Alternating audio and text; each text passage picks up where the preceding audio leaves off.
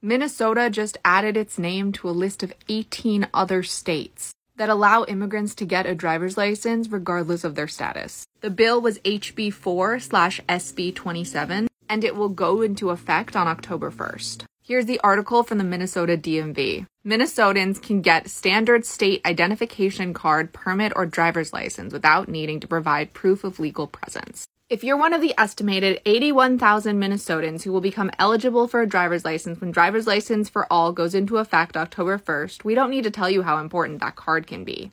The ability to drive legally can let you take higher paying job further away, open a bank account to avoid high check cashing fees, or pay car insurance. With the implementation of Driver's License for All less than a month away, the time is now to get ready for your license. Our Driving and Vehicle Services Division has put together a guide to help you navigate the process, which will be the same for everyone, regardless of immigration status after October 1st. Just another thing that Minnesota is doing right, and another reason why voting in local elections matters. Congratulations to all 81,000 Minnesotans that this affects.